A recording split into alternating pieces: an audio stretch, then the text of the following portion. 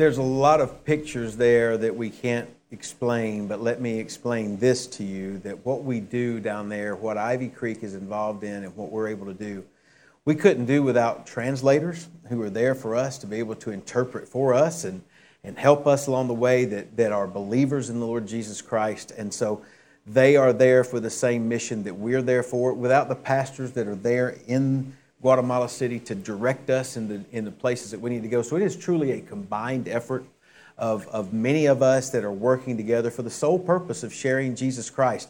I want to show one other picture, this picture right here. You remember a few weeks ago I told you after I got back about what we had done on that last day, and Tim referred to it earlier about, you remember I told you that we drove a little van down through a quarry, and it looked like we were out in the Old West and seeing all of the mesas and everything. And then we got down to the bottom of the quarry, and then we went back about 100 yards, and we were in jungle. And then we trekked back through the jungle and crossed some river and on the big swinging bridge that we were going back and forth. And I was a-rocking as I went through that thing. And we also crossed over some rocks and went back in, and we got to this house. And this is the house where Lillian, who is right there in the middle, she's leaned up against the post, and her husband was there, and their kids were there. And that's the woman who looked at me and through the translator said, "I've never heard of this Jesus before." Now, I told you, as an adult who's shared the gospel and been in the ministry for 27 years, it's the first time that I'd ever had an adult in my life tell me that they didn't know who it was that I was speaking about when I was talking about Jesus. And I think it took all of us by surprise. So we were able to go back and share the gospel with her. She, along with her husband, prayed to receive Christ. And here's why I love this picture, is because in that yellow shirt over there is Jorge. He's one of the pastors there in Guatemala City. And he has come back along with others who are part of that church there in La Planeta. And they have come back into that remote village. And they are now beginning to disciple Lillian and her husband. And here's another one. This gentleman right here, the day that I met him, I thought he was on his deathbed. He had just come back from being in a hospitalized. He was on oxygen. I honestly didn't know if he would make it through the night. He wasn't really interested in what we were saying. He believed himself to already be a Christian. But here's the thing. It's not my responsibility to understand everything going on in his heart. It's my responsibility to present the gospel. But do you see who's now at that Bible study as well? He's come into there as well. This picture, I've printed it off. It's going to be in my office because it represents exactly why we do what we do. We do what we do not because my face is not there. My girls' faces are not there. Our faces don't need to be there. What we see, though, is the mission that we're involved in doing exactly what it's supposed to. We go on site, we share the gospel, we flew back to Georgia, we've been here ever since, but the mission continues to happen right there with the discipling that goes on. Jesus said, go into all the world and do what? Make disciples. How do we do that? Baptizing them in the name of the Father, Son, and the Holy Spirit, and teaching them whatsoever things I have commanded you, and lo, I will be with you always to the end of the age. That's what that picture represents for me. And I just wanted to share that with you this morning. So I hope that you've been encouraged by what you've seen, and I hope that it has been beneficial to you this morning. And I thank you for your attention, and I thank you for the opportunity to be able to share that, and I think all the rest of our team do as well. So thank you so much. I know the time is late, but I want you to also know this too. This is an opportunity because of what we've seen presented for us here is really an opportunity for me to be able to share very briefly with you this morning what I believe is a very important thing for us to be reminded of.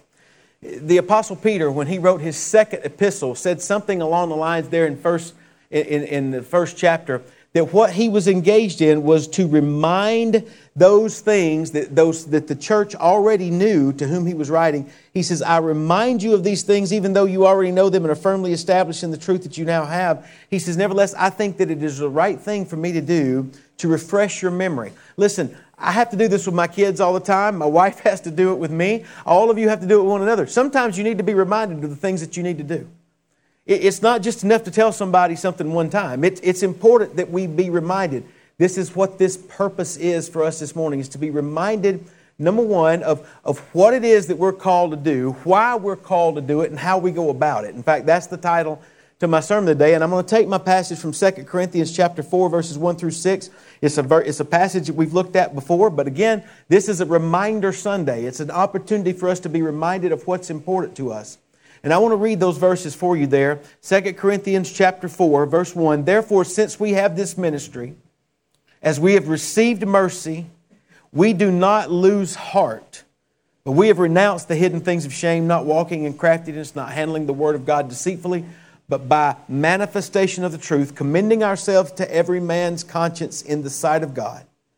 But even if our gospel is veiled, it is veiled to those who are perishing, whose minds the God of this age is blinded, who do not believe lest the light of the gospel of the glory of Christ, who is the image of God, should shine on them. For we do not preach ourselves, but Christ Jesus the Lord, and ourselves your bondservants for Jesus' sake. For it is the God who commanded light to shine out of darkness, who has shone in our hearts to give the light of the knowledge of the glory of God in the face of Jesus Christ.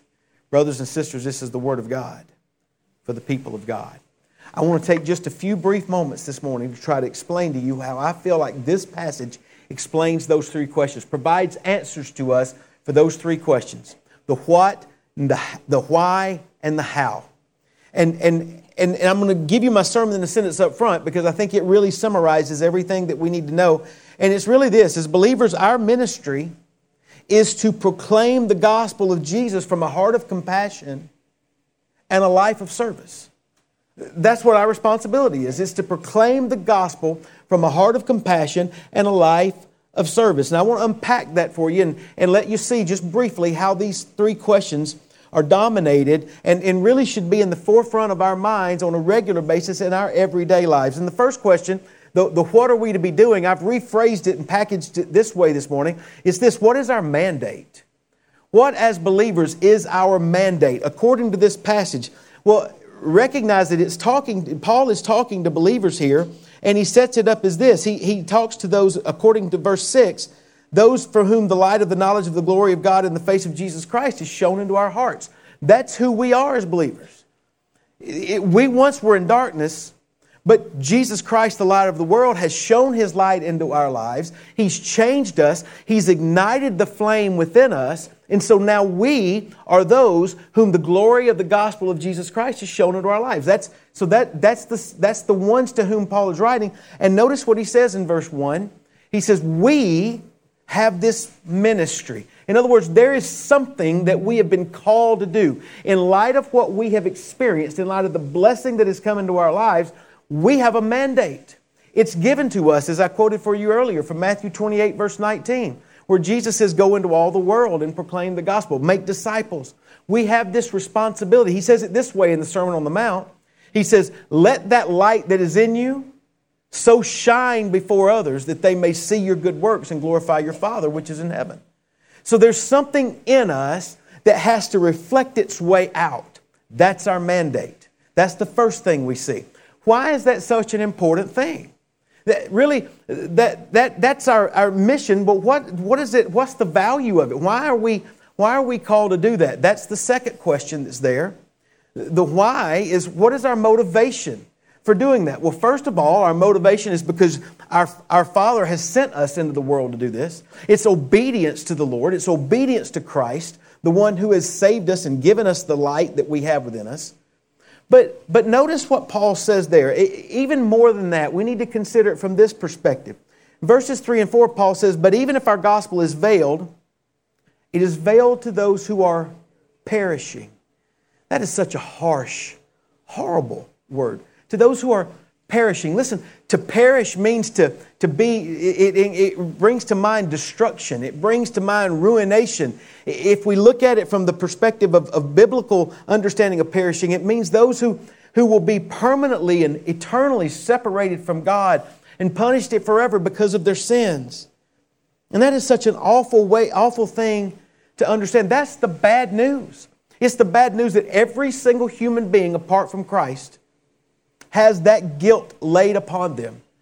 That apart from Christ, they will perish. But here's the good news.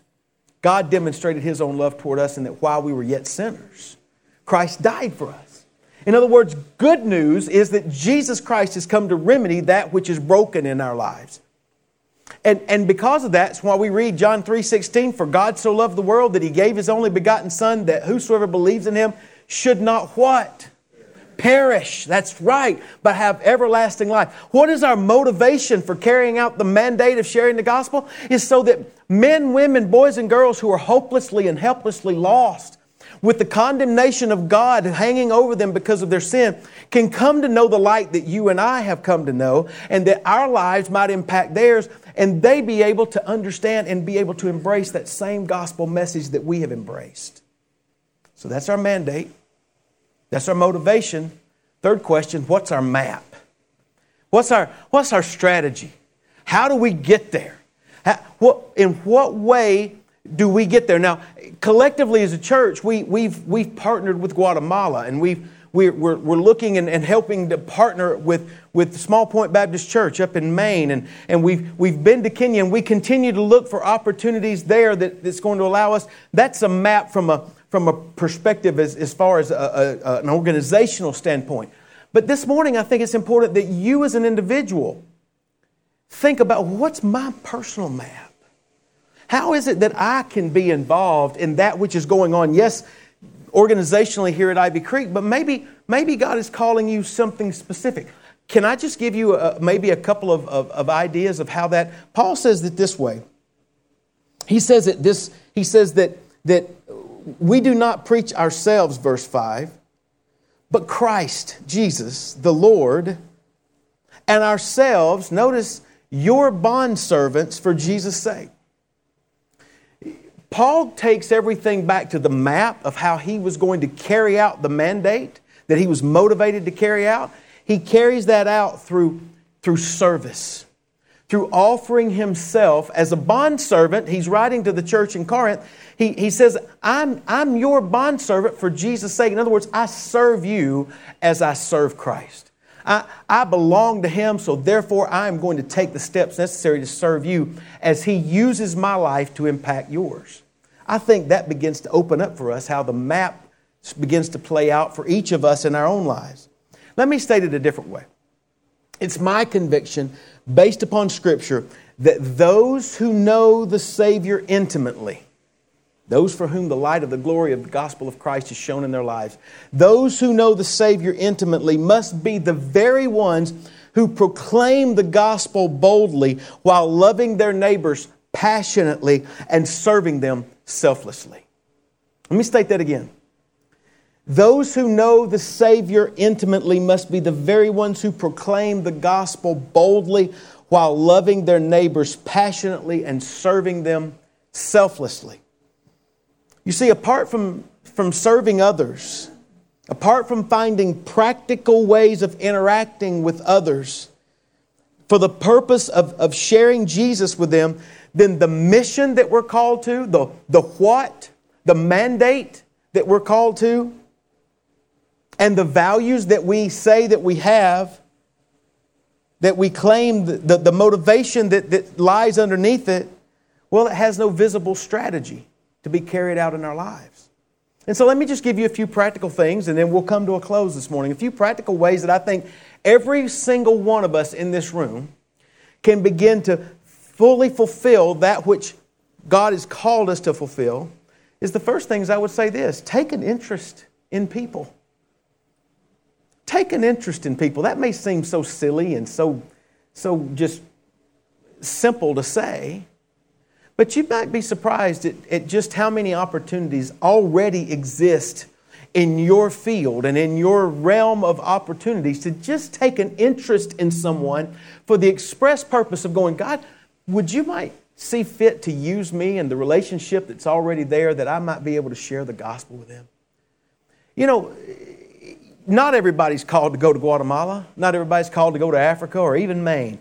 But all of us are called to share the good news that we have that's already shown into our hearts with people right around us. We don't have to go on the other side of the world. We can begin right next door with our neighbors and our family and our friends to take an interest in them, to get to know them, to get interested in their lives for the express purpose, not of anything else, but because you care about them and you care about their future. Take an interest in them. Don't just take an interest in them.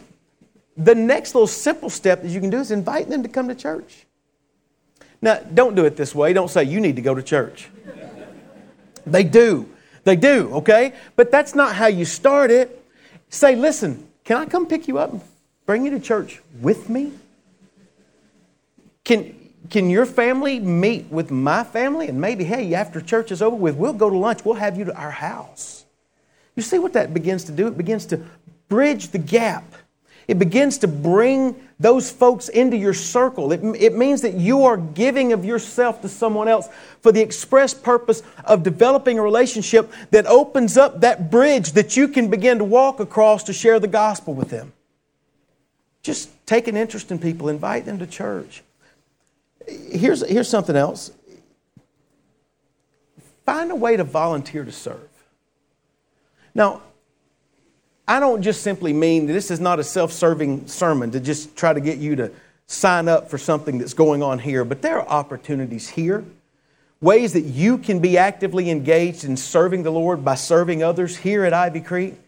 But this is what I would encourage you to do. Begin to pray about, God, what burden have you placed upon my heart? What kind of abilities and giftings have I been naturally gifted with that you might choose to use for your glory? And then pray that God would open those opportunities up for you and make it very clear, and then walk through that process. That's the map for you personally as God begins to impress upon you, hey, I want to become involved in that.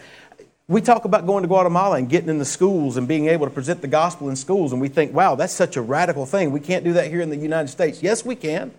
We do it regularly here in this community, here in Gwinnett County Schools. We go in after school hours to those kids who sign up and want to come in. It's called the Good News Clubs, and we're able to share the gospel with them right there. Maybe that lights your fire. If it does, talk to Dave. He'd be glad to get more information to you about that. Our Awana Club kicks back off here this coming Wednesday night. There's going to be hundreds, maybe thousands, I don't know. Hundreds. There's going to be wads of kids on this church campus that we're going to be able to share the gospel with. Many of you have the talents and the abilities to share the gospel with those kids and disciple them and teach them the Bible. Many other opportunities avail. My point is not to be able to map it out for you individually. That's your responsibility as you make yourself open before the Lord. But those things are so important to be engaged in the ministry that Christ has commissioned you to be involved in. You've got the brochure that will be available to you to show you what 2023 mission trips are going to be coming up. Take one of those, read over them, pray about it, see if God might want you to be involved in that. So here's the question. How are you doing with those things? If you're honest, how are you doing with all of those issues that I just asked you about? Are you inviting others to church?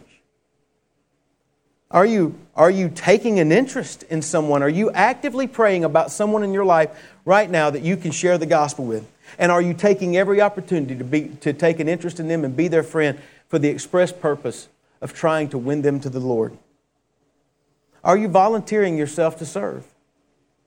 Taking every opportunity that's available to you to share the light of Christ with others. Praying that God will open doors for you to become more involved in the life of the church and the work of the kingdom. Listen, if you can't answer those questions in the affirmative, then may I ask you why not? What possible reason could you have? Because according to what we've just read this morning, if you claim to be, and if you are a part of the body of believers who says that the light of the gospel of the glory of Christ has shone into my life, and I was once lost and headed for eternal punishment in a place called hell, until the gospel came in and radically transformed me and gave me hope and gave me life. If that's your testimony this morning, then how in the world could we ever possibly withhold that good news from anyone else?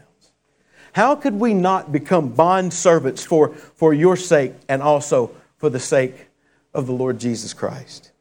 Maybe this morning it requires the question, I need to find out and need to make for sure that that my life has been radically transformed by the gospel. Because, you see, those whose lives have never been set aflame, maybe they don't feel the urgency.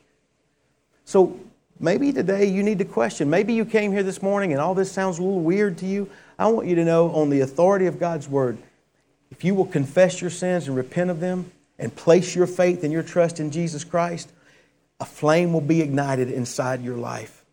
The Holy Spirit of God will come into your heart and radically transform you. And so I invite you to that this morning. Maybe that's the very first step that needs to take place.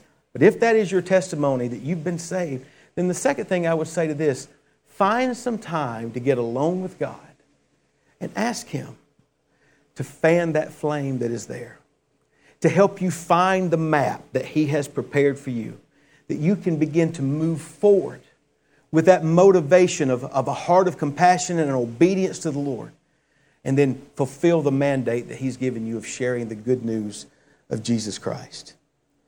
Because Paul finishes this way, for it is the God who commanded light to shine out of darkness, who has shone in our hearts to give the light of the knowledge of the glory of God in the face of Jesus Christ. Brothers and sisters, this is the Word of God, and it is for the people of God.